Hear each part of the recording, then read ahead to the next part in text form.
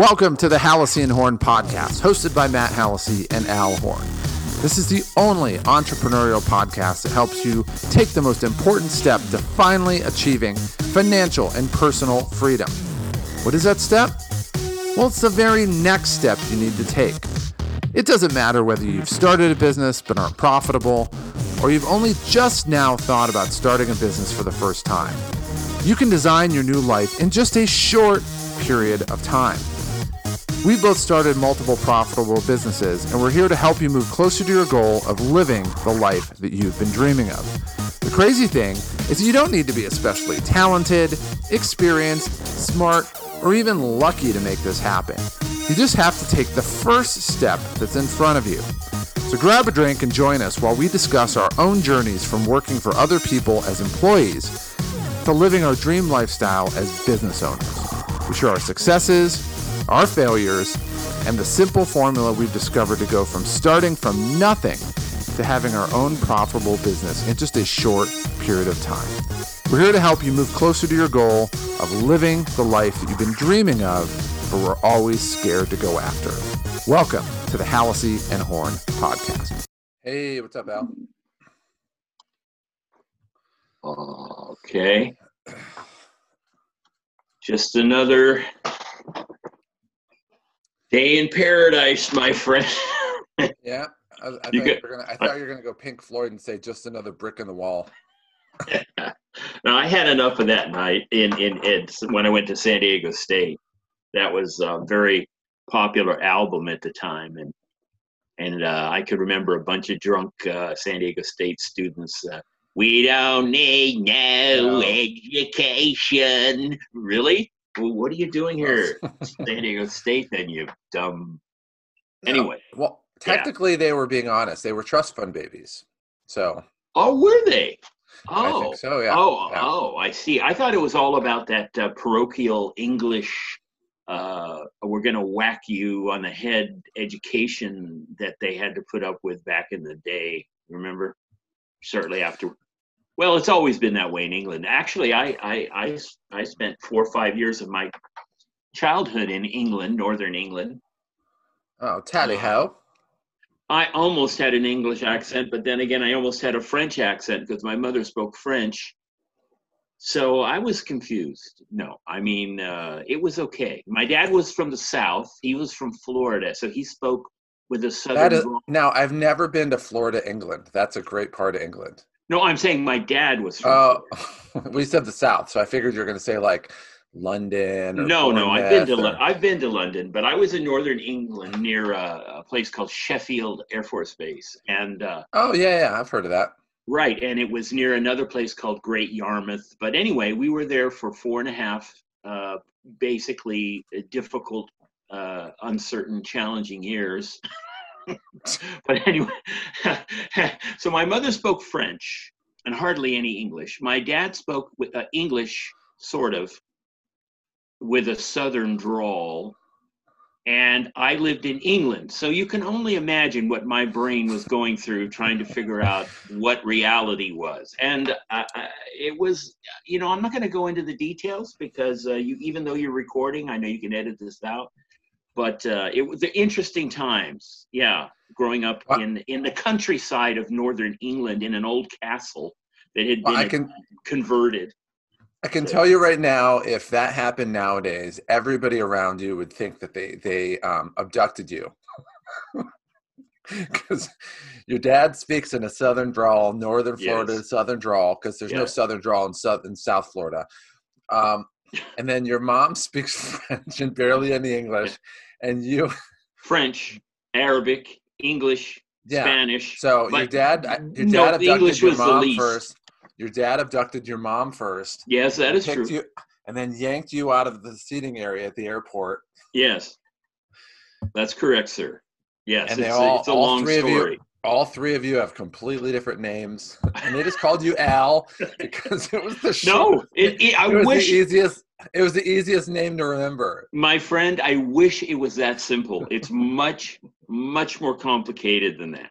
Okay, but and we won't go into that. We'll save that for not a bonus session, which we'll talk about in this episode, but a bonus bonus session. So a double bone. We're talking a session that people will be fascinated with, but it'll be so expensive that nobody will want to listen to it. It's going to be way out there. But let's talk about a lot of good things today. It's so good that we're going to price it so high. Yes. Literally, no one will listen to it. No one will dare to listen to it. We're going to price it. We're going to do the Monty Brewster pricing strategy. We're going to put it $5 million. Listen, my friend, I have sent the link to this podcast to a few people I know. And one is a friend that I've known for 25 plus years. I helped him sell his .com business, which he retired. And I sent him the link. I mention that because he kind of owes me. You know, I mean, you think he'd do something if I recommended it, since he's retired from his .com business, thanks to me. Yeah, you'd think. He sent me a text back. He goes, hour and a half, 2 hours? What the F? He says, not my cup of tea. I said, okay. We can't argue with him, you know. I mean, our episodes of our podcast tend to go a little longer than the Sales Cheat Code podcast length, if you... Yeah, it's not, it would be more YouTube and less TikTok or less Snapchat. Snapchat. Or TikTok, you know. Well, TikTok, but I'm saying time is ticking and talking. Snapchat is like what? It's like 10 seconds or 8 seconds you have. Oh, basically. Is it? I don't snap the chat. I did it once, and like basically, let's say that you want to have a 30 to 40 second conversation. Yeah. You have to like record like 6 or 7 of them in a row, basically. Yeah. And so it's like, hey, yeah, this is Al Horn coming to you from San Diego. We're going to talk today about the real life of an entrepreneur. And so that's kind of what the Snapchat ones are. They're very small, and then I don't know if they still disappear or whatever, but let's hope anyway, so. Let's hope they it's disappear. Like it's the if your kid is diagnosed with like high level ADD, Snapchat is like right up his alley. Well, you mean a typical millennial? Typical millennial. Not millennial. Believe it or not, millennials, because remember, millennials, the first millennials were born in 1982 because they were going to graduate high school at the millennium. That's why they called them millennials. They were originally called Gen Y. Mm-hmm. Gen X, they were Gen Y, and then they called them millennials. Yeah, I've used Gen Y. It works well. Yeah, so millennials, the reason they started, around the same time they call them millennials. I remember in 1982, I was watching the news and they said that they were trying to engineer the education system to really push the anti-smoking message so that this generation would be the first non-smoking generation in American history. And they were going to graduate at the millennium. So if that person's born in 1982, these people are 38 years old right now. I mean, that's how fast these... So basically, millennials are like, I don't know, 25 to 38, probably 28 to 38. Mm-hmm. But then Gen Z is kind of the one that you're talking about. Okay. Well, you know, none of that really makes too much of a difference to me. But thank you for clarifying that, Matt. I think you better move my screen pick up to the top like it was before, and I'll tell you why. Because I look at you, then I look at myself, then I look at you, then I look at myself, and it makes me look shifty-eyed. You know what I'm saying? Shifty eye. Like, so how do I move? Eye? No, I'm looking to the screen like that. I look at me, I look at you. So I need it up top. Yeah, I need to get it up top. I have you up here. There we go. I have you right here up top on the top. That's all of me. Yeah, there we go. It's all me, bro. Now you're huge. You're huge. Huge. Like Trump would say. You're huge. Huge. You're don't huge. Even pronounce. We do this in our house all the time. You don't even. It's like the French. You don't pronounce an H. You're huge. You're huge. How would you pronounce horn? Horn with no H. Horn. Or if you would like to go, miso, horne. Horne. Don't go there. I beg of you. Even though you're wearing hashtag something or other that I can't read, I can only read half of it. I had something to do with funnel hacking. Oh, is that funnel cake? Funnel cake? I love funnel cake. That would have been great if they would have had a funnel cake and then just had like a cake here. You see, without our advice, so lame. They could have done so much more. And I think that's the point of this whole podcast. It's not to tell everybody, you know, the yes, tell them the unvarnished truth. Yes, tell them, what's happening in the world of entrepreneurialism, but also, folks out there, please contact us. We can help you. We can help you make mistakes that Yeah, will we're good move at you that. forward. That will move you forward.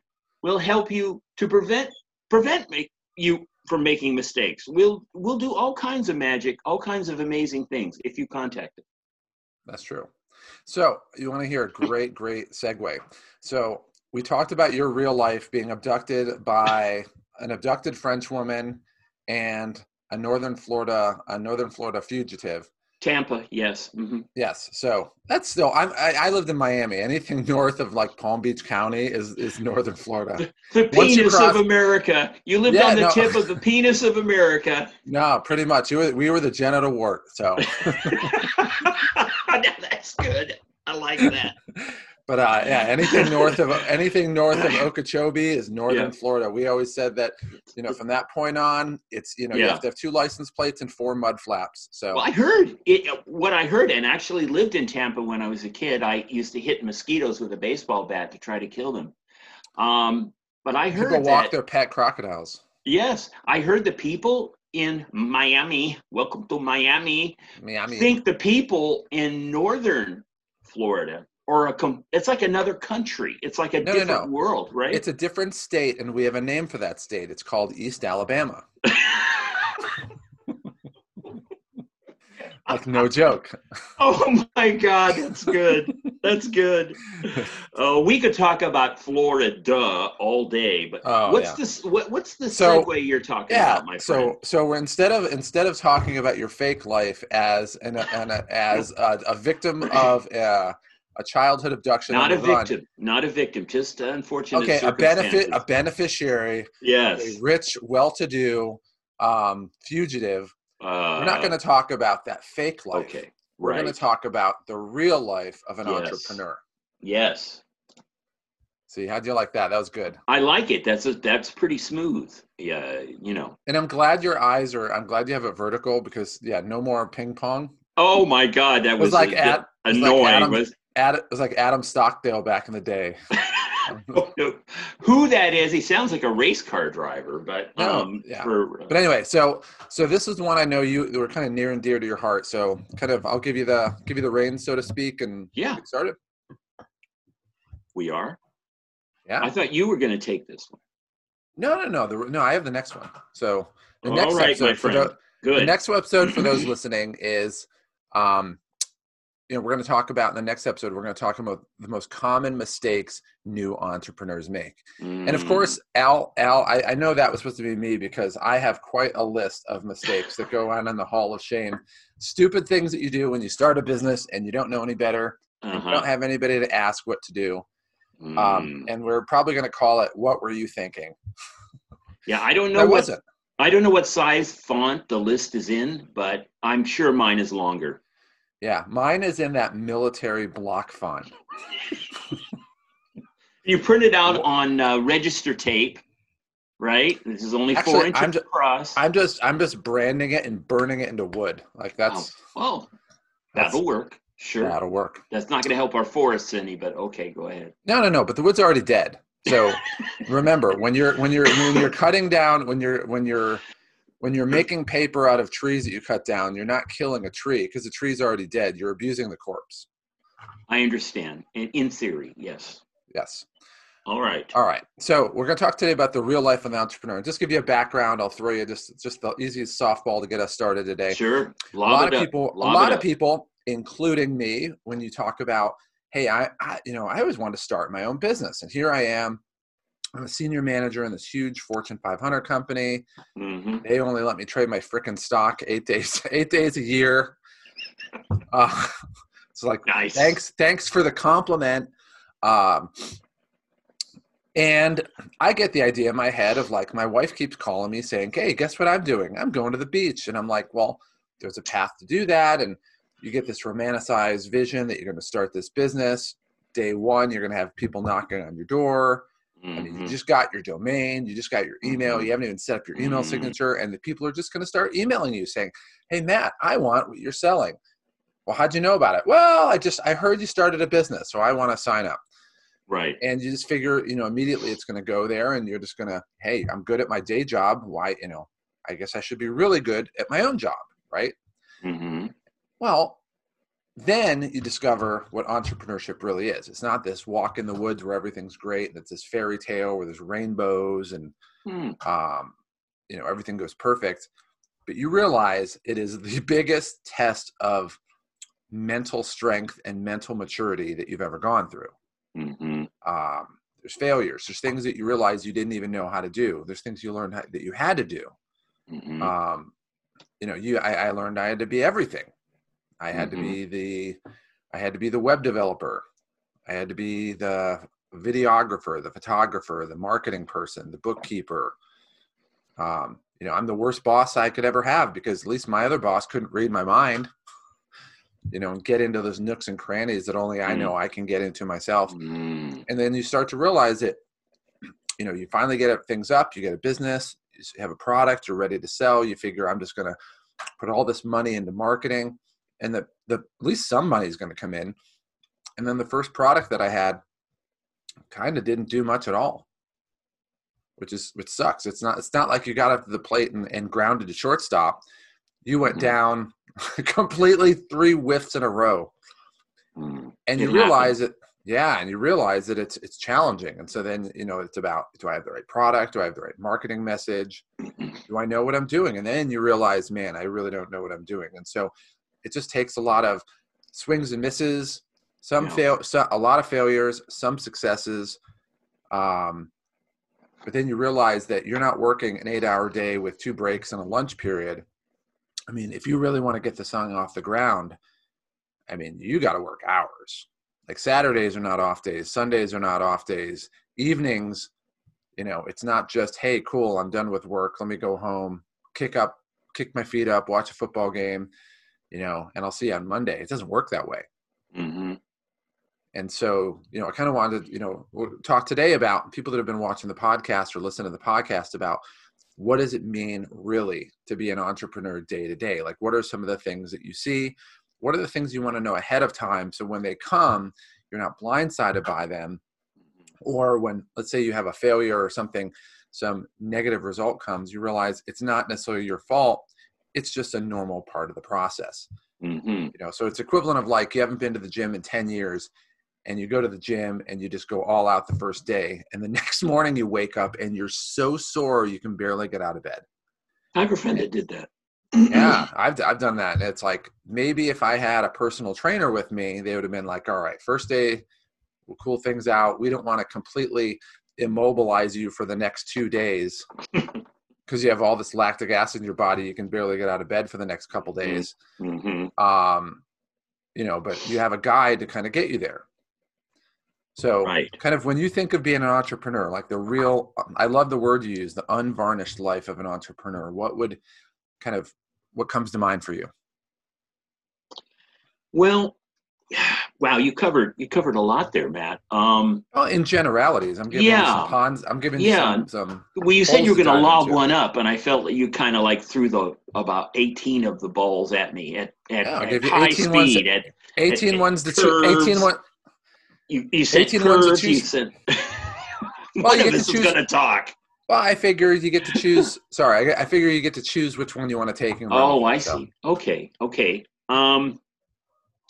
Well, yes. I mean, there's a lot of things that revolve around the world of entrepreneurship and being an entrepreneur. And you sort of think of it as like the nucleus of an atom or something. There's so many things revolving around it. Okay. First of all, being an entrepreneur, I divide into basically 2 different universes. Sort of like the old sci-fi thing that these are identical universes, but they somehow one's very different than the other in some ways, went down a different path. And I'll tell you why, because there's the universe of the entrepreneur that's getting started, that has a vision, that has an idea, that's sick of their cubicle life, that is really an expert or really good at doing something, or has some kind of vision. They thought of a new product. They know they could do really well in a certain space or expertise area. And they get this idea that they want to be their own boss. They want to have their own business. They want to create something, do something. They want to make a difference in the world. All of those wonderful things. But they may be in a 9-to-5 situation, or they may have just been let go of a 9-to-5 situation, or they may be the boss of another company or situation. They may be in the executive, or they may be the janitor. There's so many different variables. But let's say whatever situation they're in, they have this vision, they have this desire, they have this motivation to be their own boss, start their business, get it going, make enough money to live, and then at that some point in the future, go to the next level and the next level in terms of income, in terms of revenue, in terms of profitability, in terms of the number of clients or customers they have, in terms of the infrastructure that they need. It's just building the business so that at some point they're making a damn good living, okay? And that includes kids and everything else they might have glomming onto them, sucking money out of their bank account. So they're making a decent living, and then at some point they have this vision like, wow, what if I could just take it to the next level, and then we start talking about making fantastic, incredible, wonderful amounts of money. And then at some point just becoming so rich that you're starting to think about, how do you cash out? Okay. How do you sell the business? How do you do an IPO? Or how do you manage to back away from the business somehow so that you're not working 70 or 80 hours a week and wearing all the hats, having all the responsibility and making all the decisions, and turn it over to somebody else to manage? It's all part of a process, okay? But that's the universe of the person that's starting or has an idea to do something. Then there's the universe of the entrepreneur who actually did something, is doing something, and they're on the other end of that spectrum. They have a business. The business may be doing very well, or it may be struggling, or it may be in the process of diversifying.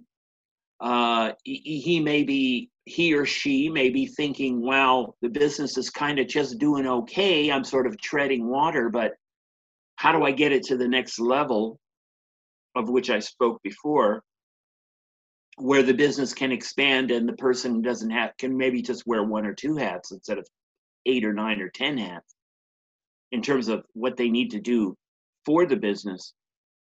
And they can actually take some time off or actually relax. And the business isn't just a job that they bought for themselves with some trust fund money or loans from the family or friends or whatever.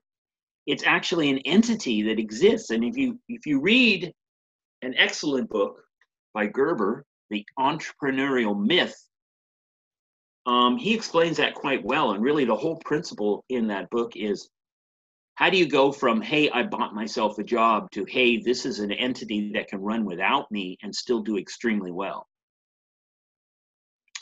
So those are the 2 universes. And now there are some things in common between the 2 universes, but there are some things that are very, very different.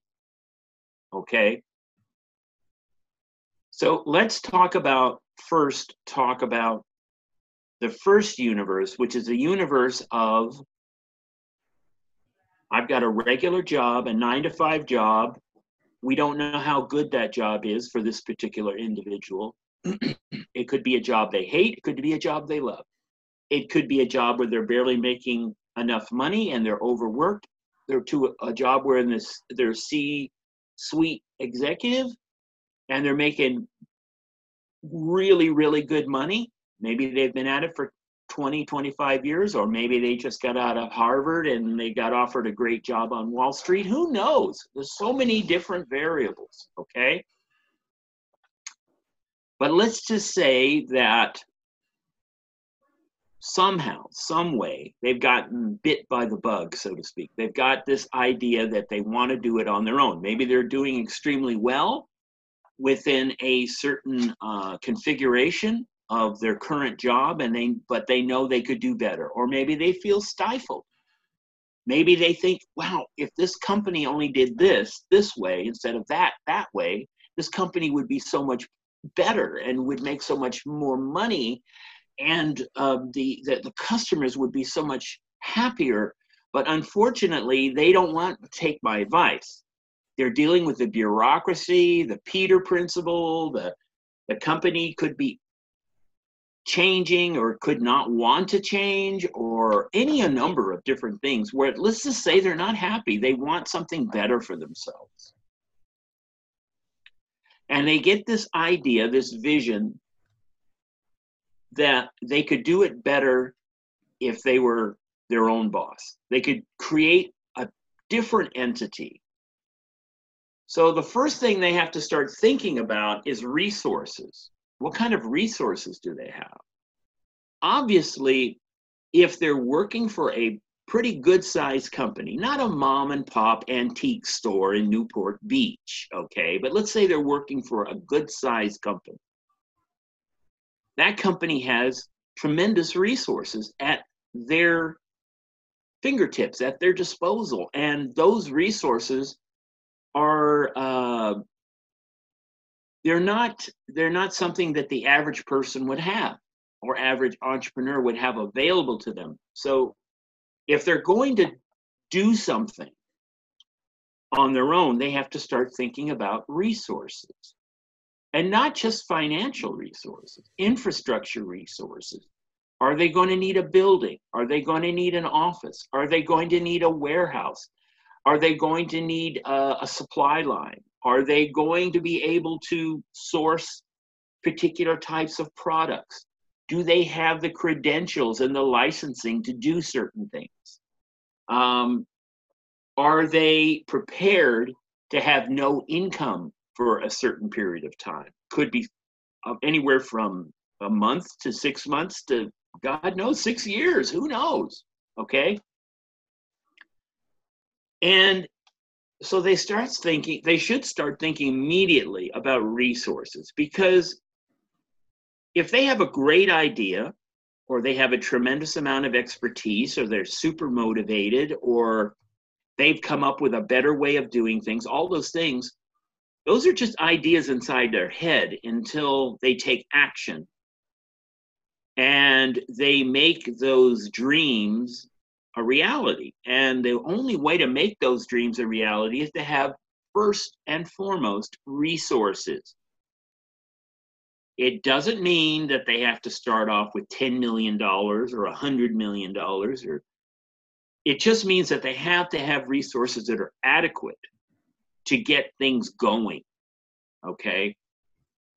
And we'll talk about the other universe in a bit, where things are going, but they need more money to take them to the next level, okay? Or to have economies of scale, or to grow their company, okay? So let's say they're just getting started. They really need to do an accurate assessment of what they have in terms of resources in order to get this thing going. They're going to still need to pay some bills, although they can tighten their belt. If they have responsibilities and debts, they're still going to have those responsibilities and debts. They're going to have to begin to set up some infrastructure, even if it's, I'm going to work out of my home with a couple of phone lines and an internet connection. They got to have something along those lines to kind of build the foundation to start. They've got to be able to pay their bills. a mortgage, credit cards, whatever. They're going to have to, health insurance, all the bills that come in that are fixed. Okay, variable bills, they can look and say, okay, well, what I can cut out the Starbucks every day. I can do this. I can do that. Maybe my kid doesn't have to go to college. Just kidding. America needs janitors, and they need plumbers too. Ditch diggers too. Huh? Ditch diggers too. Well, not so much anymore. That's been automated, robots and stuff. But here's the thing: they've got to really sit down and this is the amazing thing about being an entrepreneur. They have to have a brain that can fantasize and visualize and project and hope and dream and all of those wonderful things. But the other part of their brain has to be extremely factual and real and down to earth, day to day. Here are my bills. Here's how much money I'm going to need to get this thing going. Here's how much I'm going to need to take it beyond just it exists. It's how much money you're going to put into marketing.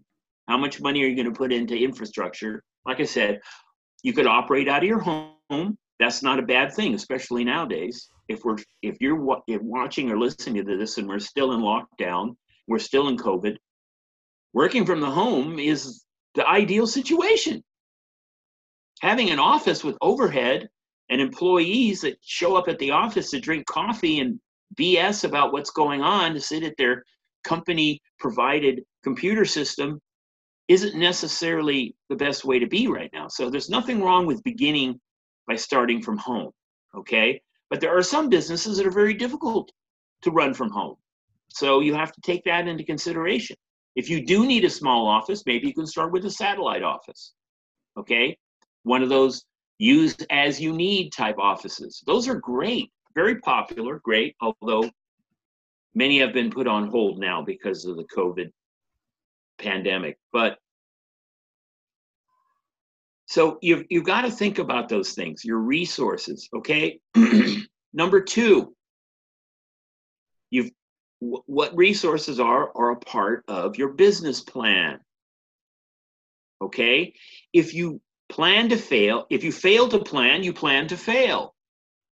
Now, a business plan isn't the end-all to end-all, the be-all of everything, because business plans, unfortunately, are kind of like a great way to put information together, but as a working document, you have to change it so much as an entrepreneur that you can't use it on a day-to-day basis as a working document. But what you can do is you can organize what you need to organize in terms of your information, especially if you're going to take some kind of a document to a bank or to an investor or to a family member or to somebody to get some money to get things going. You put this business plan together, and there's a zillion books out there and resources on the internet or whatever that talk about putting together a business plan. So your business plan basically talks about the real essential fundamentals, okay? What is your product or service? Who is it for? Who's on your team? What is your marketing strategy? What does it look like in terms of profitability? What is your legal situation in terms of your entity? Are you a subchapter S? Are you an LLC? Are you a C Corp? Whatever.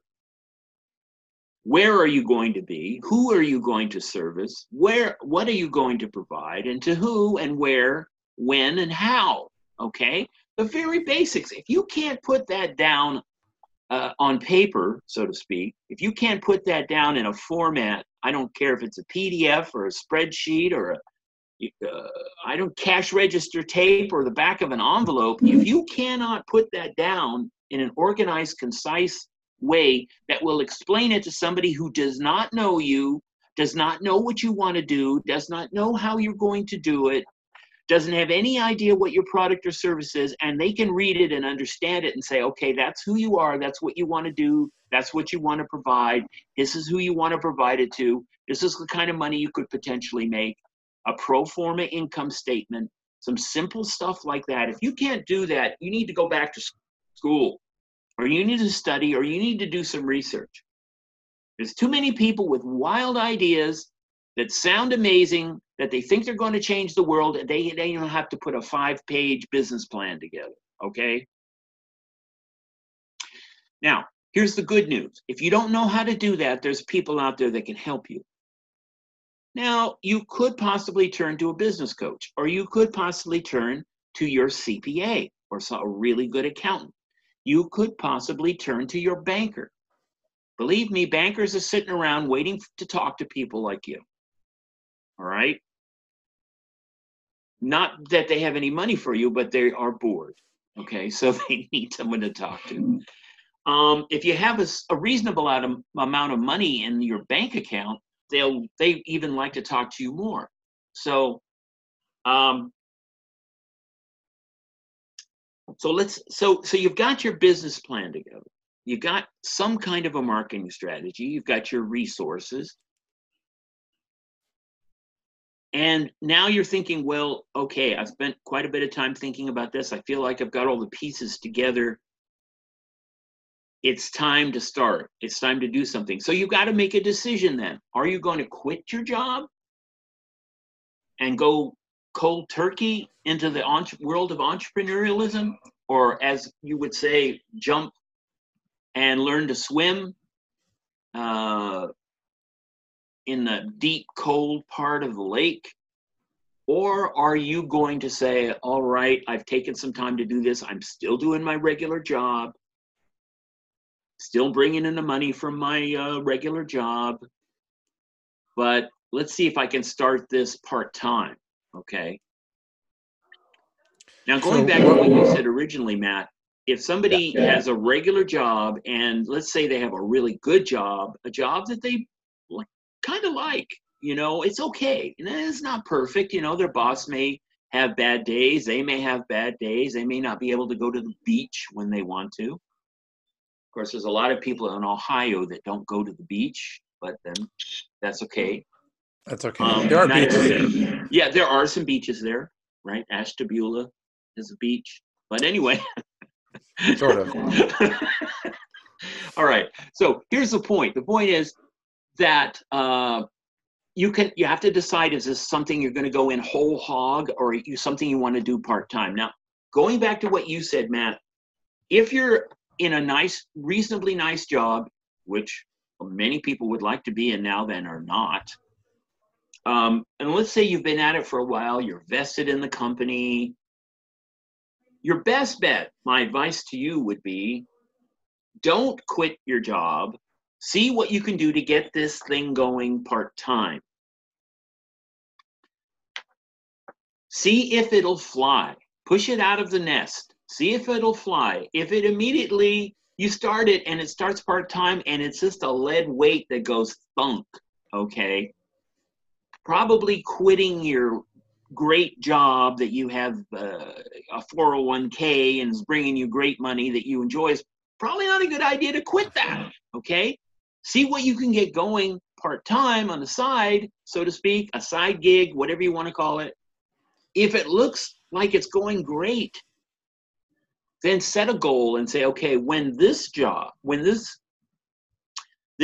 entity I've created, this entrepreneurial effort, this business, starts making enough money that it's break even with the money that I'm already making and I see more potential for it, then maybe that would be a good time.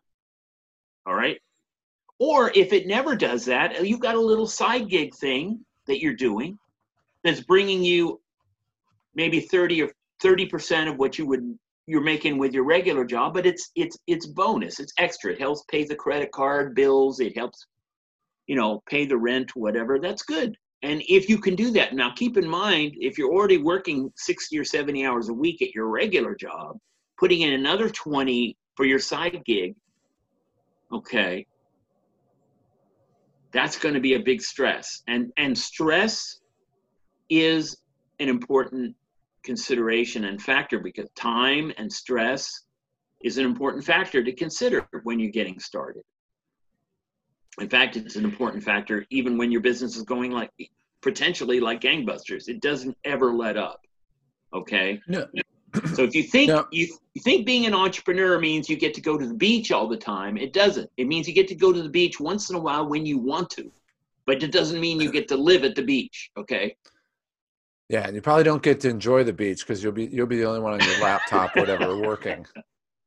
That's right. You'll be at a coffee place, typically a Starbucks, with your notebook looking out the window at the beach, okay, while you try to figure out why this problem is happening, why this customer is upset, why this order didn't go through, why the internet isn't working right, and your website is down, and all the millions of things that go wrong on a daily, well, not millions, the tens of thousands of things that go wrong on a daily basis, right? And some of these are going wrong because they were never set up right to begin with. Correct. So you kind of brought up an interesting point. So a couple points. So one, I think you talked about like jumping in whole hog before you really have a proof of concept. Right. And I think number one, just like anything in your life, it's like if let's say you want to borrow money from somebody, they're not going to lend you money unless there's any type of proof of concept. Now in the banking world, they call it a business plan. So they just want to see that you've thought it through. But the idea is that, like, if you're going to do anything, you really have to do some level of due diligence before you jump whole hog in. So, for example, when I moved out to California, I didn't just go spin a globe, point, and hop on a plane, because that would be problematic. I actually did a lot of research. I had never even, when I made the decision to move, I hadn't been here, but I wasn't going to move here without coming here first. Mm-hmm. And so get the lay of the land. You got to get the lay of the land, right? But I learned how much housing was, how much people made, what was the crime like, just in general, what things are like, And then once you feel like you've done your due diligence and you can do it, by all means, jump in and go. But I think there's some level of planning. So I think it's no different than anything else. You really need to make sure that you, like, if you're going to dive off the diving board into the pool, make sure there's water in it. Like, that's a good first step, right? But secondly, you brought up something that I'm going to revisit. You said something, I'm going to revisit something you said even earlier, is you were talking about, like, all right, well, I'm going to start this business and I'm going to work like 60 hours. I already have a job. I'm going to work, another 20 hours a week on this job, or 30 hours a week, or 40, whatever it is, and you're just going to burn yourself out. But something that was in the E-Myth, the Entrepreneur Myth book, one of the exercises that he had you do, just so it kind of clarified your thinking, was he said, drop, like, in 10 years when your business is kind of full-fledged, what your org chart looks like. Mm-hmm. And so you get a sense of what the business is like, what functions you'll need. And then the idea is you're in every box. Like, you are the person in every box. And the idea is you want to work your way out of it, top to, or bottom to top. Mm-hmm. And I would say that, like, when it comes to something you just said was, it's not just, okay, I'm just going to quit my job and work 80 hours a week, but you want to get to a point where the business is requiring, before you quit, the business is requiring more of you than you can deliver holding a full-time job elsewhere. Mm-hmm. So if this business is growing and you realize, man, I'm working all day, this business is happening throughout the day, I don't have anybody to help me out. Like, somebody emails me at 10 in the morning, the fastest I can get back to them is 6, like 6 in the evening. Mm-hmm. Like, this isn't going to work out. We need all hands on deck. So at that point you might decide, okay, I need to move, because the business is forcing me to be available during the day for the business. Or, and this is just the unicorn, in other words, it rarely happens, but sometimes it does, where you get this business and the revenue is blowing up faster than you thought.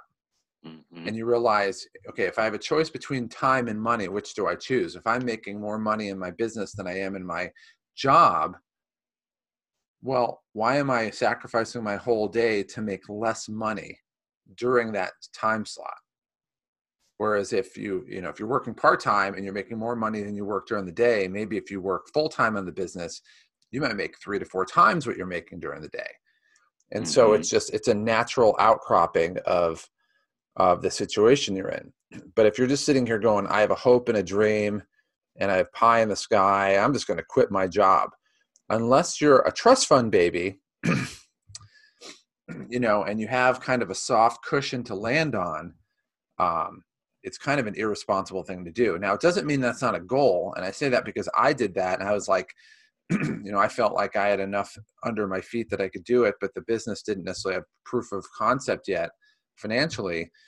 I still set a goal in the future. And I'd say, okay, my goal to push myself is by this date, I'm going to quit my job. And it forced me to be fully engaged every single day up to that point. Now, what would have happened had that day come and the revenue was nowhere near where I needed to be? I probably would have readjusted my goal. In other words, I'm not slave to that. Like, all right, I'm going to say in December that I'm quitting my job by June. And since I didn't meet my goal, well, I'm still going to quit my job by June. Well, no, I didn't quit my job. I said I wanted to quit my job by June because I wanted the revenue to be at a certain point by June. But if the revenue is not there, then I don't necessarily have to stay with that. Maybe I adjust it and say, okay, well, we're going to just go by the end of the year and I'm going to give myself another goal. And it forces me to work really hard for the rest of the year on that. But you want to approach it like anything else. Like, you do want to make sure that you're doing your due diligence. And at the same time, it's like, you don't want to make a catastrophic economic mistake where you quit your job, maybe you just, drop the letter on the boss's desk and walk out, drop the keys at the door, and burn a bridge. No, you want to make sure that you're doing the right thing and you're giving yourself every single choice you make. You're looking at the choice between 2 current alternatives, 2 current options, and choosing the best option forward. But you got to realize, like anything else, when you start a business, it's a matter of skill set. So if you start a new hobby, or I was thinking about this recently, like let's say you decided I'm going to start Krav Maga. I always thought, like, if I did a martial art, Krav Maga is like the Israeli Mossad, where it's like you like disarm armed people, and it's kind of jujitsu and karate and like ninja all wrapped into one. Well, when you first start out, you're going to suck. So it doesn't matter. If somebody mugs you, you're going to get mugged.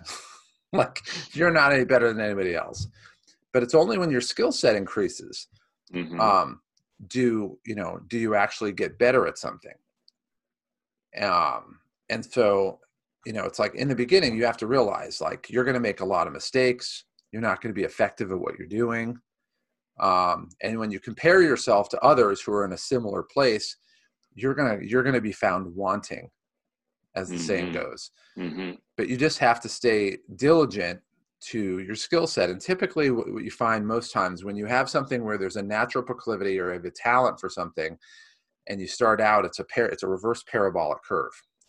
And so you're going to suck for a while, and you don't know when it comes, but there will be an inflection point when things turn. It's not linear where it just consistently goes up like this, but you need to keep going, and then you hit the inflection point and it goes up. And there's a book by the company that makes Think and Grow Rich, Nathaniel Hill's book. The person who wrote it, Sharon something or other. There's a book that she wrote called 3 Feet from Gold. And it basically, the concept is somebody is digging for gold, not like digging for gold, and they keep digging and digging and digging, and they don't find anything, and they keep digging and digging and digging, and they don't get anything. And finally they end up quitting, and they're like, the heck with it, I'm not doing this anymore, it's a waste of time. When realistically they were 3 feet away from a mother lode of gold.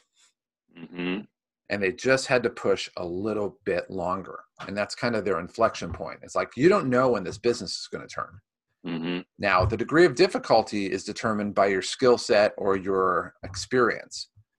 So like, if I decide I'm going to open up a Krav Maga studio, like, I've never done Krav Maga, so forget that. Like, it's probably going to be like, my degree of difficulty is way steeper than most people. So the odds of me being successful opening up a martial arts studio are like 0.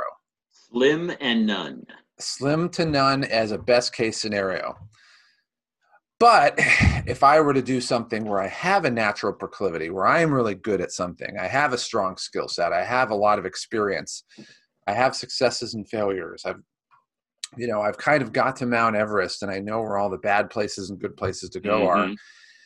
Well, then it's the degree of difficulty is lower, but I still have to figure out the elements on how to get there. So the bookkeeping, the marketing, the web development, how you brand yourself, who your avatar is, who your target market is, and really making sure that like when you're giving somebody a message, it's like baby food. It's, they don't have to have teeth. You give it and it's easily digested. So if you're marketing toward, I love that, when you're marketing toward people in their 60s and 70s and you're trying to sell them reverse mortgages, you really don't want to make it sound like you're about to steal their home. Which I don't know if you've ever seen those commercials. Have you ever seen those commercials? I have seen them. Yes. It realized like they were so bad at their first iteration that their next set of commercials were it's like Tom Selleck. Reverse mortgages aren't really a trick for somebody to steal your home. I'm like, you're spending money on advertising, trying to tell them you're not trying to steal their home. Yeah. Like you don't know what you're doing. Yeah. But it's like you don't want to necessarily do, your skill set is making sure that you're giving them a message that's easy to understand, it fits them, they get it immediately, and they want to act on it immediately because you're hitting on all the pain points and you're giving or giving them some aspirational message so that they want to do it. And the problem is that like you may be a great, let's say I am a Krav Maga master. That would be awesome, by the way. It doesn't make me a great marketing master. Absolutely. So I'm really good. I might be really good at Krav Maga, but I'm really bad at jiu-jitsu. Just because you're a good fighter doesn't mean you're good at everything. Right. I could be a good baseball player, but a terrible basketball player. Absolutely. But it's like, it doesn't really matter. If you're going to start a business, you need to figure this out. My dad was an insurance contractor. Let's say that when he retired, he offered me his business. Well, the problem is I had no experience. It wasn't a big business, but it was his own business. And, he was retiring and he offered it. And the thing is, I never worked for him. I don't have any experience in that. So it's like, I could have a business handed to me, has revenue, it's profitable, but you hand it to me and it's like giving Bobby Pellet the business. Right. I'm going to make that thing go down. Well, could I comment on a couple things that you said there? Sure. Matt? Yeah. First of all, what if you had worked for your dad for 20 years? What if you had been in the office doing everything from getting coffee to putting together the insurance claims? You knew every part of the business. Maybe you could think of things you'd like to do better, like open a Krav Maga studio, okay, because you're totally into that. And you just love it. It's your passion. But you know everything there is to know about insurance because you helped your dad and worked with your dad. He paid you as an employee and he's ready to turn the business over to you that you helped to build. That's a good opportunity. You might want to really take a hard look at that instead of the Krav Maga studio. Okay? However, another option would be, Dad, why don't you sell the business and give me the money? How about that? You've got to look at all your options. But let's say, for example, you got the insurance business and you're working on it, but you still have a passion for Krav Maga. Well, you're thinking to yourself, well, I'm kind of like the equivalent of a brown belt. I couldn't teach it. But what if I got a partner who was a master, okay, but didn't have the money to open a studio, and we formed a partnership where I'm the money guy, I'm the silent partner, if you will, and I also know how to do marketing. I've been in the insurance. Listen, if you've been in the insurance business for 20 years, you know marketing because you're selling insurance, okay? So you know marketing, you know people. Maybe you already have a base of thousands of people that you've reached out and contacted at some point. You get the insurance business, take it over from your dad, keep it going, build it, and on the side, you meet a Krav Maga master from Israel, and he shows up, Well, and he was a personal bodyguard for the premier of Israel or whatever, and this guy's got years of experience, but he doesn't have the money, and quite frankly, isn't that much of a business guy. So you partner with him, open up a studio where he teaches, and you just look at it as another investment where you get to visit it on the weekend because you're working 70 hours a week. You visit it on the weekend and hang out with some Krav Maga people, and you love it. There's many people that make enough money in a boring, traditional, bread and butter type business that they decide they want to open up a restaurant, or they decide they want to open up something else on the side, but they're not running it every day. Okay, they got somebody else to do that. Hair salon, restaurant, amusement park. It doesn't matter what it is. Somebody else has to run it, but you need to make sure that you just look at the numbers, do your business thing like you do for everything else, and it becomes a nice little moneymaker for you. So the point I'm making here, Matt, is you can have both, but you still have to apply the same basic principles. Now, if you've never done anything in insurance for 20 years, you have no inclination, you have no desire to be in that business, you don't particularly care for it, it was just something that your dad did to put food on the table, you have nothing to do with it, well, that might not be the best business to take over. You might just run it right into the ground. Probably would have. You probably very well could have. You got to have the licensing, the certifications, and everything else that goes along with it. And you can't even run an insurance business unless you have those types of credentials and certificates and everything else that you need. I'm not talking about Series 7, but you need to have all of those legal things in place. Well, yeah, I would have needed a contractor's license, probably a number of health, there's probably health certificates. You have to be an insurance broker. You have to No. Well, it wasn't an insurance sales. It was like an insurance contractor. So like if you had a fire in your house or a slab leak, he'd come in and fix it. Oh, well, that's completely different. But still. But anyway, to your point, have those things. To your point, though, let's say you're somebody listening to this and you're like, okay, well, I have an opportunity, but I don't necessarily know what to do with it. So there's two paths you took. Number one is, let's say you're the blue belt and you're like, well, I can't open up a karate studio. I'm a blue belt. I don't even have black belts to give out. And if I did, they would outrank me, right? Like I get beat up by my students. Yeah. So maybe at that point you partner with somebody who has a black belt and they're kind of the face of the business. You might own 70%, you give them 30%, but they're the face of the business, and you go from there. And it's the equivalent of like, I might partner with, let's say my dad sold 50% of the business to me, or 60%, and I give, 40% goes to one of his people he worked with. So that helps me kind of, make up for weaknesses that I have in the meantime. And, at some point you want to work and get their skill set and buy them out. But the other thing you brought up was kind of interesting point, and I didn't see it coming, was let's say that you see a business and you see an opportunity for it to work better. And so I met this one guy. It was a British guy named Simon Hewitt, like the most British name ever, right? And actually, the most British name ever is Wesley Snipes. Snipes? Okay. Wesley Snipes. Not Wesley Snipes. Wesley. Lord of Cambridge. And it turns out that he owned this company, and they did grease traps for restaurants, right? Right. Grease traps, and they took out the grease, and they took out the grease traps and put in empty ones. And I'm like, this is like this British guy, like the epitome of a British guy. I'm like, wait, you have a business doing what? And I said, how did you get into that? And he said, well, honestly, I saw this guy. This guy was running the business, and I talked to him about it, and I realized he didn't really know what he was doing.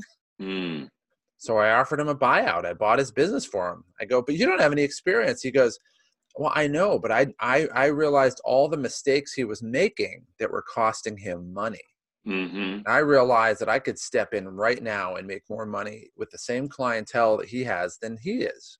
Mm. And that's what he did. He has no background in it, but what he was able to do is figure out how to do it better, which is kind of a hallmark of the VC crowd, right? The venture capital crowd. It's like if you can get somebody who has a business, who has all the things working for them, all the waves are kind of blown in the same direction, but they're making mistakes. Mm-hmm. Then you can come in with that skill set that you have and either buy them out or buy a piece of the business, or whatever it is. And it's kind of like, it's like a meal in a box. It's like microwave popcorn, Mm. and I think it depends on where you're at. But in the end, it comes back to what you said earlier. It's a skill set thing. Where is your skill set? Mm-hmm. So you look at, and we'll talk about one of the evil people in the world, Mitt Romney. And he owned this company, Bain Capital. Well, he was partner in it. Well, but fair enough. But he was a part owner in it. But anyway, well, they would come into a company that was struggling, but they realized that this company was not a long-term enterprise, right? Mm-hmm. But it had valuable parts. So he was the equivalent of the guy that steals your car and sends it to the chop shop and basically sell all the parts out. And so you take a business, you'd outsource it to Indonesia or whatever, some country where they pay their people like 2 cents a day. And you make a bunch of profits and you basically start selling the business off. And what happens is this is what part of the reason he never got elected was all the American jobs they had in America, he shipped them all out to Southeast Asia and basically got the business to a certain level of profitability and then sold that business to somebody else. Mm-hmm. Mm-hmm. Right. But that was his skill set. Now, I don't think he's a very good person. And again, I'm not a Democrat or a Republican. I generally hate them all. But it was like he was able to figure out, man, if we just took this one business, we have this great workforce in this country that's going to work for like 1/10 of the money, and there's no labor law regulations in that country. Like it may be child labor, right? It may be a bunch of 6-year-olds putting together, whatever they're making. But we can make a ton more profit off it. And that was his skill set. There's other people that go in and they see businesses and they basically try to buy them out, realizing that we can do better than them running that company. And I think you're frozen. Hold on. We'll come back to this. Mm-hmm. All right. You there? Just frozen and yeah, I'm all good. Right. I'm here. All right. Let me make sure all right, cool. All right. So are you still there? Yes. Okay. So anyway, sorry about that. Internet connectivity. It's okay. Yeah, absolutely. So, but anyway, what you want to do is if you want to start a business, you have a choice, right? You have a kind of a grand scale before you get into what you want to do. Mm-hmm. You want to buy a business or start a business. Right. Now, but you want to look first of all as a skill set. What is your skill set? So if I had you do an exercise and said, I want you to list 5 to 10 things of what you're just naturally good at, what you have a ton of experience in. Maybe it's something where you're like you were saying that your mom spoke French. Let's say that you were a fluent French speaker. Well, you could start basically a business, French for Dummies, and you could teach people how to get up and learn, be quasi-fluent in 6 months. That could be one of them. Let's say that you played football at Ohio State or Clemson or whatever. Well, you could help kids. Like I have friends of mine from high school, and this is what they do. It's crazy. So they basically develop, they're marketers for high school football players and athletes really. And they help they basically help put marketing programs together to get them college scholarships. Mm. And they're not the most talented. I mean, they're not like Michael Jordan by any means. I mean, they're kids who grew up in my neighborhood. They're not necessarily the most talented, but they know the path to get there. They have tons of contacts, athletic directors and football coaches, and they know what they look at. And they're like, all right, well, we can put together a marketing package that basically help promote you to get your kid a college scholarship. So they're not really, it seems like they're selling to the kid, but they're really selling to the kid's parents, basically saying, we can save you 4 years of tuition. Mm-hmm. Mm-hmm. So, but it comes down to that skill set thing. What are you naturally good at? What do you have a passion for? Like you may have a skill set for something, but you may hate doing it. Right. And that's not going to last very long. So you kind of got to mix. What am I really good at? What could I absolutely do and love doing, without any sense of how much time I'm spending on it. Right. So you might be really Right. good at golf, but you're sick of golf. Like I don't want to be teaching, people putting strokes. I love playing golf myself. I just don't like teaching it. Mm-hmm. Mm-hmm. So you kind of got to mix those up. And so that's kind of Right. where it comes into. It's like, where do you want to spend your time? What's work to you? But what's something that's a passion to you? Mm-hmm. Yeah, I'd like to mention a couple things, a couple comments on some things that you said. Um, First of all, I do want to reiterate to our audience out there that this podcast isn't about lecturing you on the do's and don'ts of being an entrepreneur as much as it is about a conversation about being an entrepreneur and all the different aspects of it and our experience. Yes, we do make some recommendations, but we're talking in general here. So in order to have some very specific solutions and very specific answers to problems or questions that you have, we would need to know more specifically about your situation, and you're welcome to reach out to us.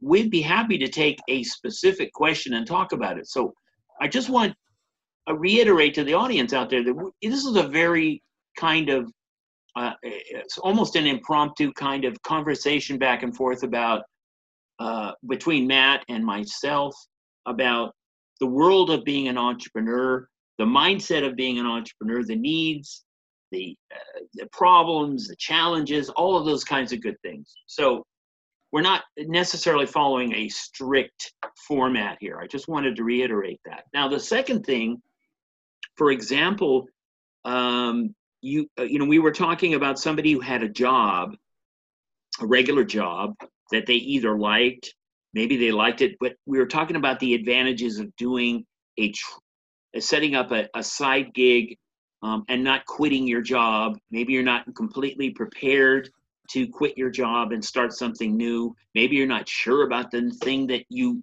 could start, its viability. You want to test it a little bit first. You want to get to a point where it's making enough money that you can quit your job, that it makes sense to quit your job. And so otherwise, because listen, man, one of the realities of life is whether you have money coming in or not, you still have bills.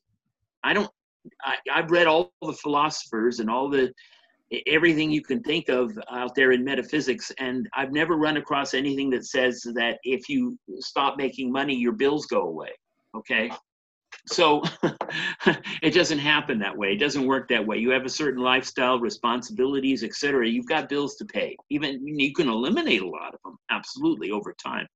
But let's say you do want to start your own, start something, experiment with something, give it a go, as they say, and it's going to be a side gig. Well, I just want to mention one thing that's very, very important. And this was reiterated to me in a webinar that I participated in by an attorney who is a Silicon Valley startup attorney for entrepreneurs. And one of the things that he mentioned, which was extremely important, is this.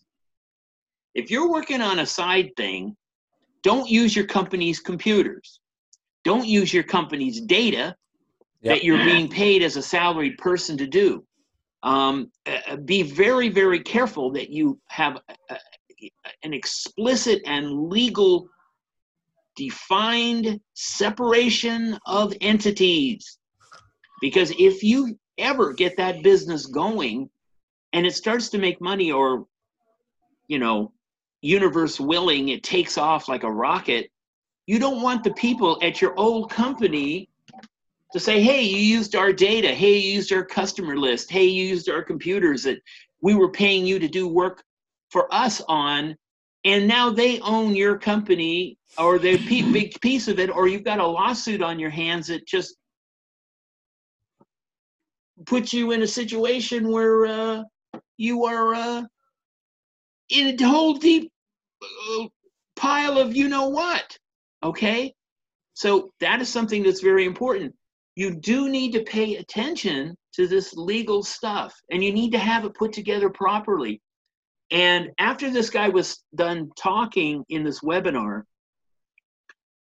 I became aware of how much of this legal stuff you have to have if you're really legitimately going to start a new company that might need investors, that is going to have a stock situation, is going to have a shared ownership situation where you need to set it up in a certain way. If you don't, you're going to have two major problems. Number one, at some point, the partners are going to have disagreements about who owns what and how much and what it's worth. And that's not good. Investors are not going to want to invest in your company because you haven't set it up properly and it needs to be changed. And that costs money, and it can be changed, but it costs money and time and effort. And some investors won't even take a second look at you. They'll say, that's just too amateurish. I don't even want to be, I'm not going to put any money into that. And number three, the tax man will come a-calling.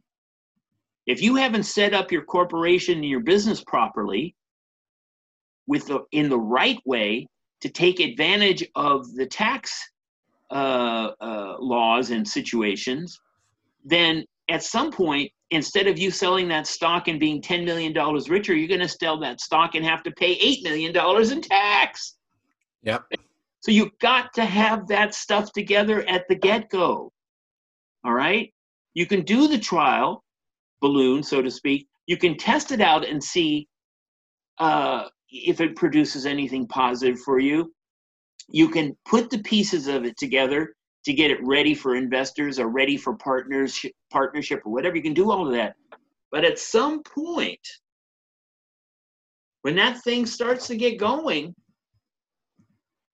you better have the proper foundation, infrastructure, and legal possibilities, entities, if you will, properly done, or you're going to pay a big price later. Maybe the company won't even succeed. Maybe it'll die because you don't have those things set up properly.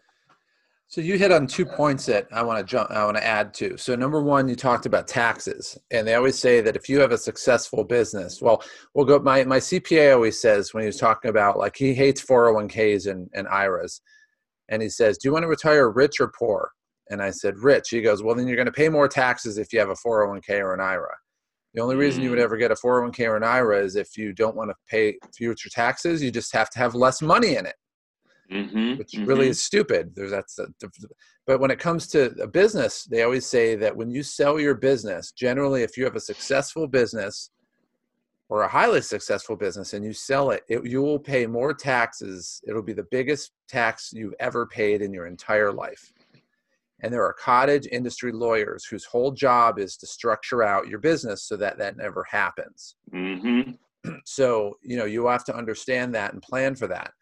But secondarily, the other thing you want to look at is you want to say, okay, if I want to sell this business and have an exit strategy, right? We're talking about the entry strategy right now. But flipping the coin and saying, if I had an exit strategy, 5, 10, 20, 30 years down the line, you need to make sure that your business there's an appetite for your business in the market. So, and it really comes into how you brand your business to begin with. So let's say, for example, that you had a business and it blew up, and just say Al Horn Consulting. And 30 years later, you're like, all right, I'm done. This thing's making hundreds of millions of dollars. I'm not going public, but I want to sell the business. And you said, hey, everybody, I just want to put feelers out there. I want to sell my business if anybody wants to buy it. Well, you're probably not going to get many people buying it because the name of your business is Al Horn Consulting. And if you're not there, then they call up Al Horn Consulting. Who is this? Brian. Brian? Who's Brian? I work for Al Horn Consulting. Yeah, I want to work. Where's Al? Oh, he doesn't work here anymore. Wait, what? Yeah.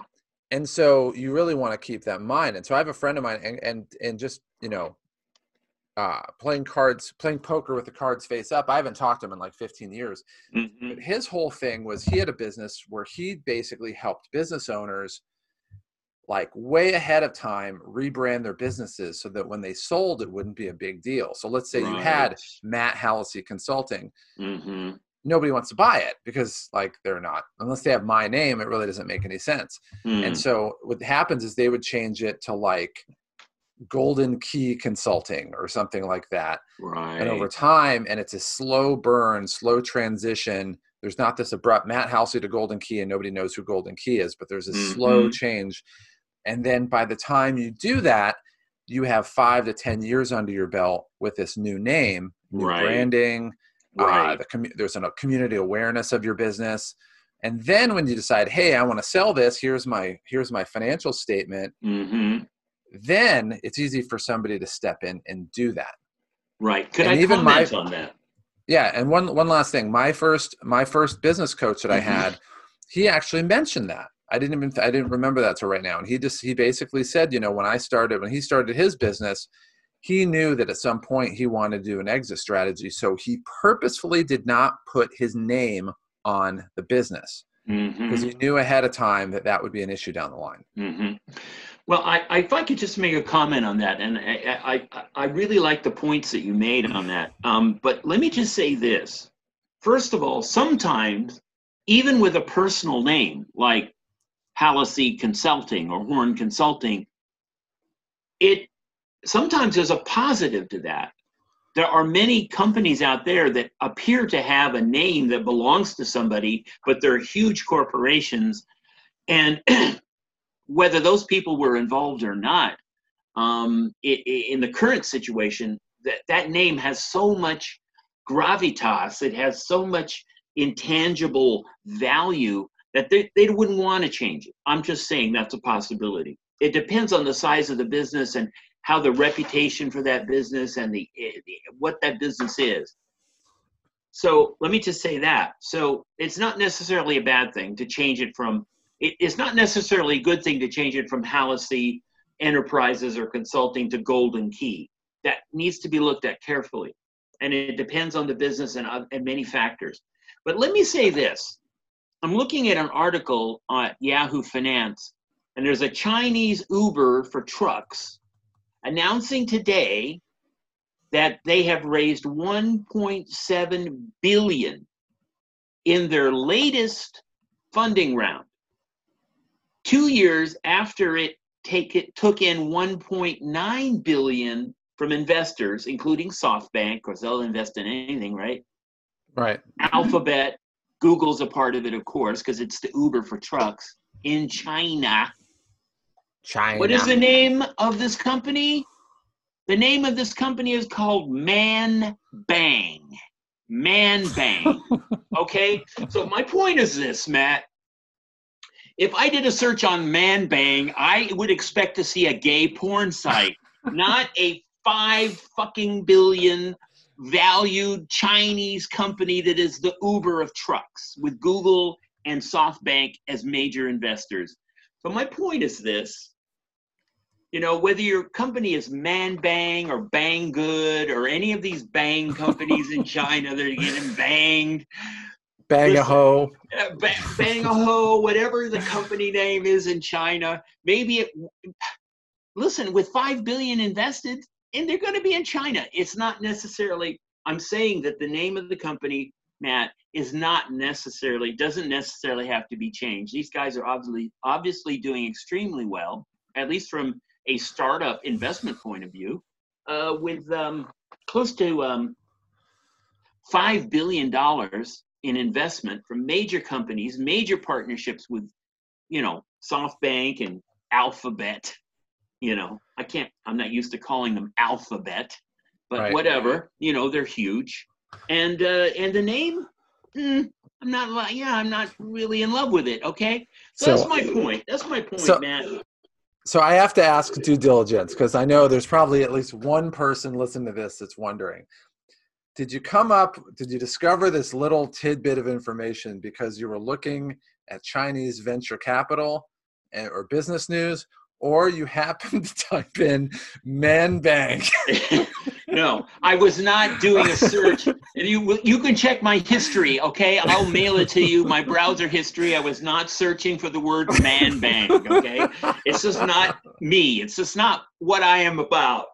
But the reason, honestly, to quote Matt, Jerry Seinfeld, not that there's anything wrong with that. Not that there's anything wrong with man bang. Don't everybody, people need to do what they need to do, okay? And that's okay with me.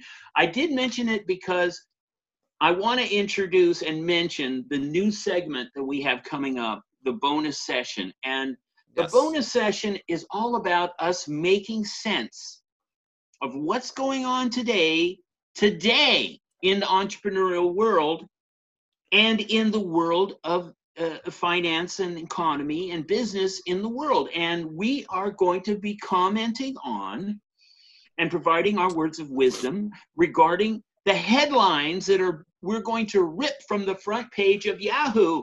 And this was a headline twice on the front page of Yahoo Finance. Mentioned one way, then mentioned the other. Is it a PR piece? Is it a puff piece? Did somebody pay Yahoo to put this, or is it a legitimate newsworthy headline? We will be addressing some of these things in our new segment, the bonus sessions. We haven't decided whether we want to charge $5 or $50, but nevertheless, it's going to be good stuff. It's going to be good stuff, and I'm mentioning it now because we've been talking about entrepreneur stuff for almost an hour and a half now, Matt. You realize that. We both love to talk. Yeah. But so at some point here, probably within the next 6 minutes, we're going to conclude our talk about what it takes to be an entrepreneur, entrepreneurial mindset, all that kind of good stuff, what the real life of an entrepreneur is like. And let me just say this, folks out there listening, maybe all 10 or 15 of you at this point, but soon to be millions, okay? Soon to be millions. Every episode that we do, every conversation that we have, always in some way or another talks about the real life of an entrepreneur, talks about the common mistakes of new entrepreneurs, talks about what it takes to run a business, talks about how to think like an entrepreneur, talks about what you do with your good idea, talks about managing people, talks about how networking works in the world of entrepreneurialism, talks about marketing strategy, talks about how do you get customers, how do you keep customers, how do you advertise, how do you get the word out? If you hate sales, what next? What's next for you if you hate sales? How do you get money to start your business? Every conversation that we have is going to be in some way or another involved with those kinds of questions. Yep. Because they are the key questions that you need to think about, plan, problem solve, and execute on when you decide you want to start a side gig, or you want to be the new Tesla, or you want to be you want to change the world, or you just want to come up with a new kind of toenail clipper. I don't care what the situation is. You're going to have to deal with those issues, and we have to talk about them, and we'll continue to talk about them in every single episode. But what we'd like to do in the future is we'd like to address some specific questions from our audience. We want you to contact us, and we're going to soon have a page where you're going to be able to go and put those questions and see what our responses have been to questions in the past, maybe even connect with other entrepreneurs to look at those types of questions and solutions and answers to those questions. And a lot of what we do is we ask you the question that you need to be asking yourself, that you haven't thought to ask yourself. And we may not address a complete 100% solution or answer to that question, but you better think about it. So the specifics of all of those things that I mentioned, of all of those questions and the answers to those questions, And the answers to your questions will be in the first segment that we do, the first episode of what we have been doing. But wait, there's more. But wait, there's more. There's more.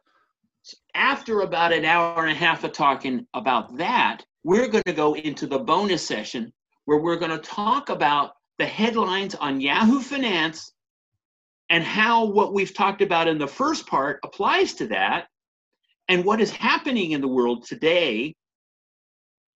And you'll be able to go to a page that we'll provide the link to, where you'll see those articles indexed so that even if you're not listening to it today, you can go back and refer to that article and listen to the podcast while you're doing that and see how we responded to that particular headline and why we think it's either bogus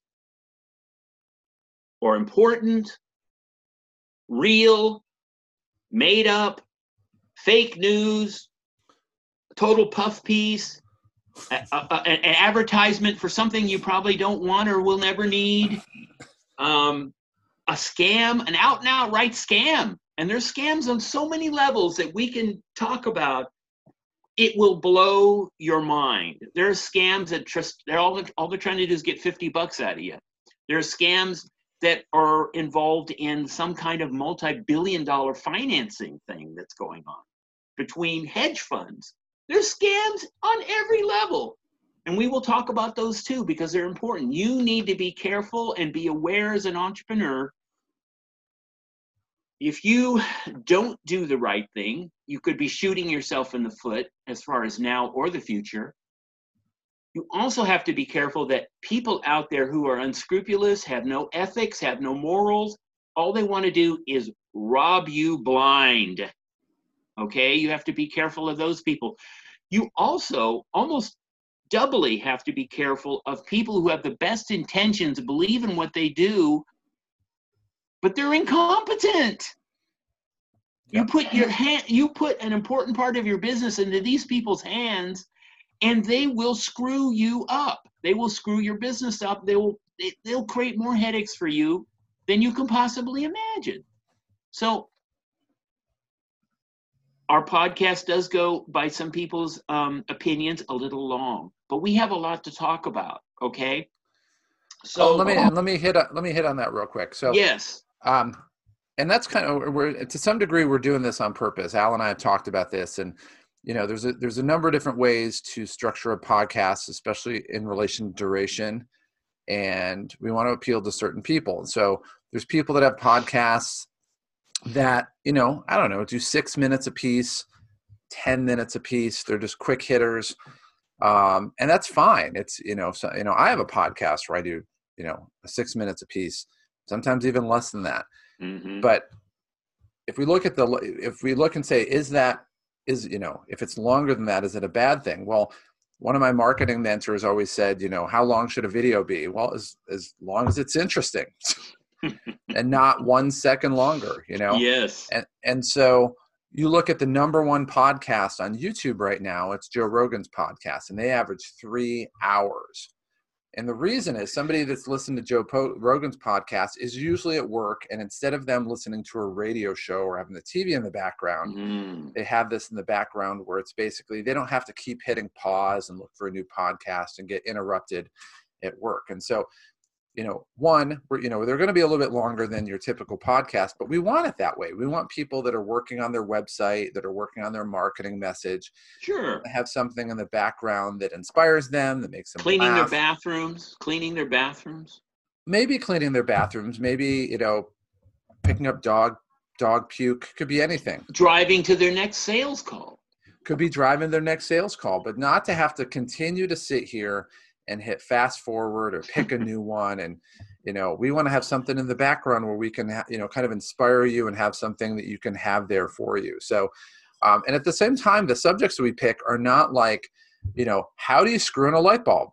Okay. We're not going to do an hour on how to screw in a light bulb. But when we talk about things like, how to have an entry strategy, how to start a business if you don't have a talent or you don't know what your talent is, we're going to talk a little bit about Sure. kind of our experience, our successes, our failures, things that we've read, and things like that. So it's going to be a little bit longer, but we want it to be. We want it to be substantive, and we want it to be something where if you're starting a business, let's just be honest. Let's just let's talk about the elephant that's in the room. If you're starting a business, a 6-minute podcast is not going to help you. It's just not. No. Any more than if you walked into a coffee shop or a cigar bar and you ran into Warren Buffett. Do you want to talk to him for an hour, or do you want to talk to him for 6 minutes? I mean, let's really be honest about it. You want to have as much exposure and you want to learn as much as possible. And we understand that. We've talked about that before. So, so just understand, they do go a little bit longer than the typical quick hitters, but at the same time, if you want to, I do this on my podcast. If I'm sitting here and I'm like, all right, the proverbial Matt and Al, it's like, all right, this area really isn't pertinent to me. I might fast forward 10 minutes. There's nothing saying you have to listen to every single minute of every single podcast we do, although that would be awesome. Sure. But it's like you want to sit here and you have the opportunity to learn as much as you can. And so we want to offer that to you. Right. And so we're trying to keep it around an hour if we can. If we go a little bit longer, hey, that's okay. It happens. But we want to also talk about these bonus sessions. So the bonus sessions that we have, or we sometimes call them the BS sessions, where we're going to take a look at the Yahoo Finance headlines, and we're going to, make sense of what these headlines are. Some of which are going to be, how to read, some of which are going to be, we'll invert it. Some of which we're really going to just straight up make fun of them. I mean, there's some of them are really stupid. They're written by journalists who are just trying for clicks, who don't know what they're talking about. Let's be very honest about that. They just don't. And so we're going to kind of rip them a new one, but in a funny way. The other thing you want to do is you want to look at the macro trends that are going on. Right. And I'll give you an example. So the macro trends are going to dictate the health and kind of where your business goes. So I'll give you something, and Al and I haven't talked about this, but yesterday I was driving in my car, and this one made me about 10 grand in the last 24 hours. So I was driving in my car, and I was listening to the radio, and they said, hey, they didn't say, hey, that would be great. They said, hey, Matt. Hey, Matt. That's where radio's going. They will talk to you personally. Hey, check this out. It sounds like Norm Macdonald. They said that the Trump administration was suing the state of California over fuel efficiency standards. And the big three automakers, GM, I was going to say Honda, no, GM, Ford, and Chevy, joined in on this a couple years ago, because you can't sit here and have separate manufacturing processes and design processes for cars, one for California and one for the rest of the country. So it's basically a proxy law set up so that they could establish fuel standards across the whole country. Well, yesterday in the news, they said, hey, the big three automakers announced that they're exiting the lawsuit. They're not being party to the lawsuit. And immediately I'm like, well, duh, I know why. They realized that, okay, they got a plan for Biden being president. And the last thing you want to do on January 20th is be party to a lawsuit with the Trump administration. So they're like, it's a lame duck session. We're cutting bait. We're going to do everything we can to lobby Biden. And I said this in my podcast yesterday was, I bet you they've spent more money with lobbying and more time lobbying, cutting checks to these politicians in the last week than they have probably in the last 4 years. Big time. And I said, right now, these companies, they don't have a lot of, there's not a lot of unknowns or uncertainties for them. They know in their mind, they know who the president's going to be, and they're planning for it. Right. And so they're moving on. And I said, oh my gosh. So I have this podcast where I talk about stock market investing during COVID, which is totally centered around uncertainty and volatility. And so I went on, and I was about to record it, and I went on to CNN Business, and their headline was, major corporations are planning for a Biden presidency. So it literally echoed the exact thing that I was thinking about during the day. And I said, oh my gosh, they don't even think there's uncertainty. So they're planning for it. I said, this is the day that we've been waiting for. This is the day that I'm buying a whole bunch of stocks, because I bet you if I look at futures that the market's going to be roaring up tomorrow. I said this yesterday. You hit the nail on the head, my friend. and I nailed it, and I made about 10 grand in my portfolio today. Sweet. Not a bad day. So the reason I bring that up is when we talk about the Yahoo Finance headlines, some of them are very important. So for example, if you have a business, one of the big questions is how much of the COVID buying cycle is going to be here post-COVID. And when you talk about e-commerce, I think people have been well trained, and I said this in my podcast yesterday, that either the people that have done e-commerce have done more than they ever have before. And the people that haven't done e-commerce, let's say you didn't even have an Amazon account, a Prime account, these people have actually started doing it. So they've been kind of it's been ingrained in them that this is kind of the way that they're going to operate on getting things to their house. Right. I said, I don't think that's changing. I think that people have kind of been, there's an inflection point in our society where you're starting to see the e-commerce be a big part. So an example of that is, let's say we read that headline in our bonus session. E-commerce is really important. I mean, if you have a physical product, you better have a strong, well put together e-commerce channel.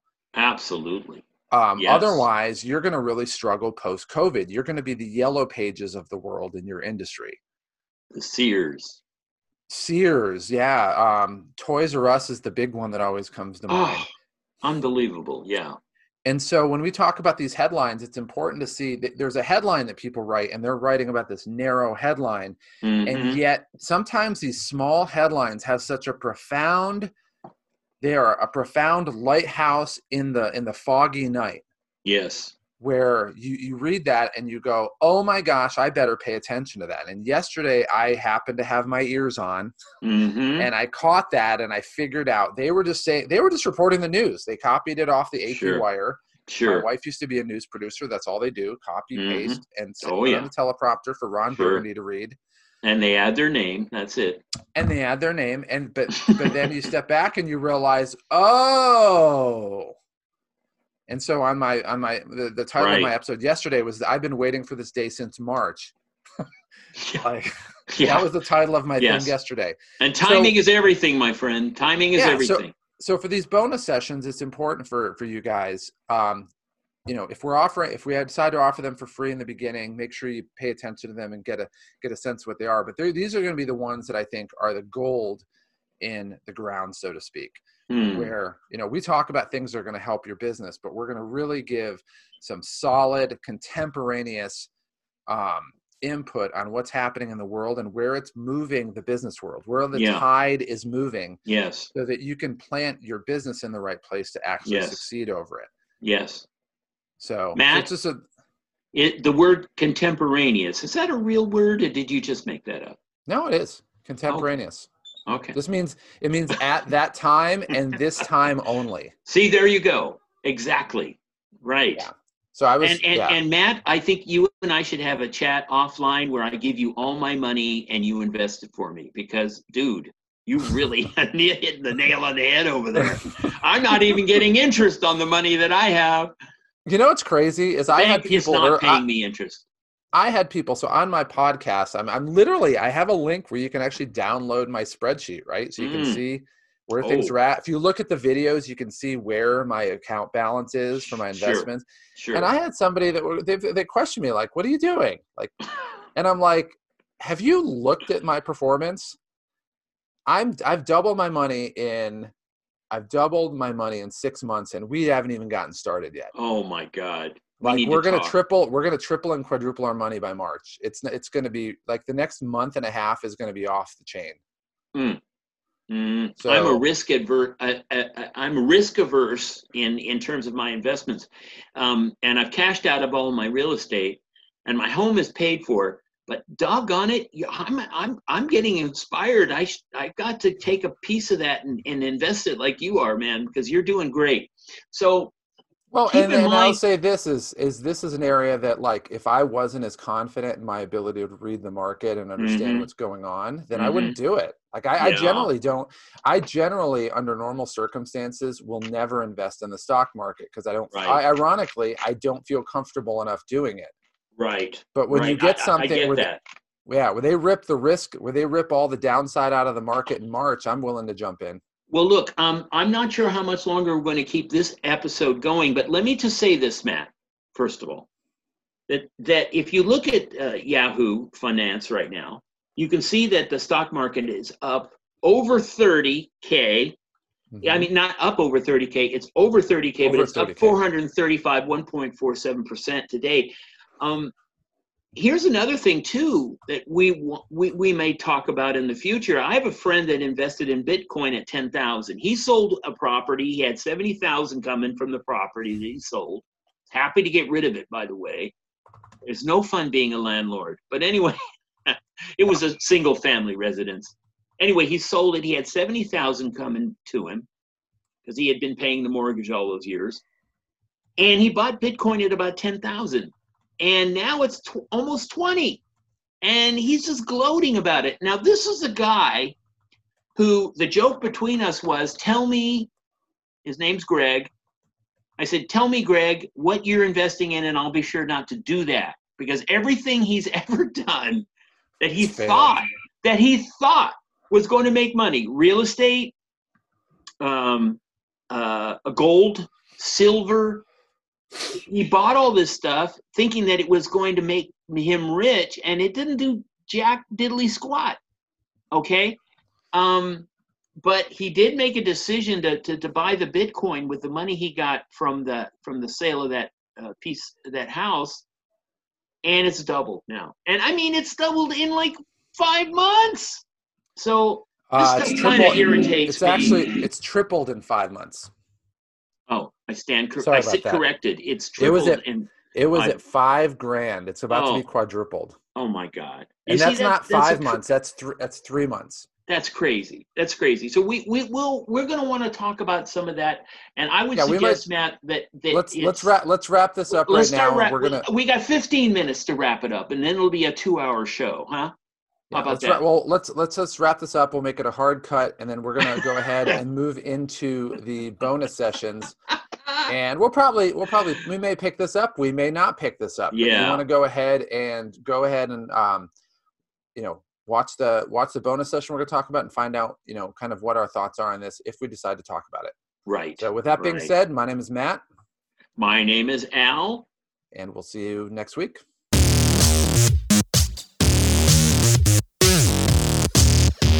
Thank you for joining us today on the Hallisey and Horn podcast. You've just taken the crucial step to finally take control of where your life is going by joining us on the road to entrepreneurship. The path to your new amazing destiny has only just begun.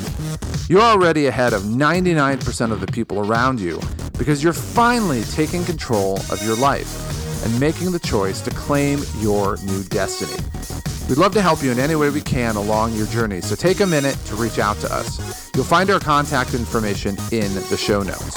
And while you're there, make sure to subscribe to the podcast so you get notified as soon as the newest episode drops. And if you haven't yet subscribed to our YouTube channel, what are you waiting for? Don't wait, do it now. Can't wait to meet up for our next episode, and we'll see you soon.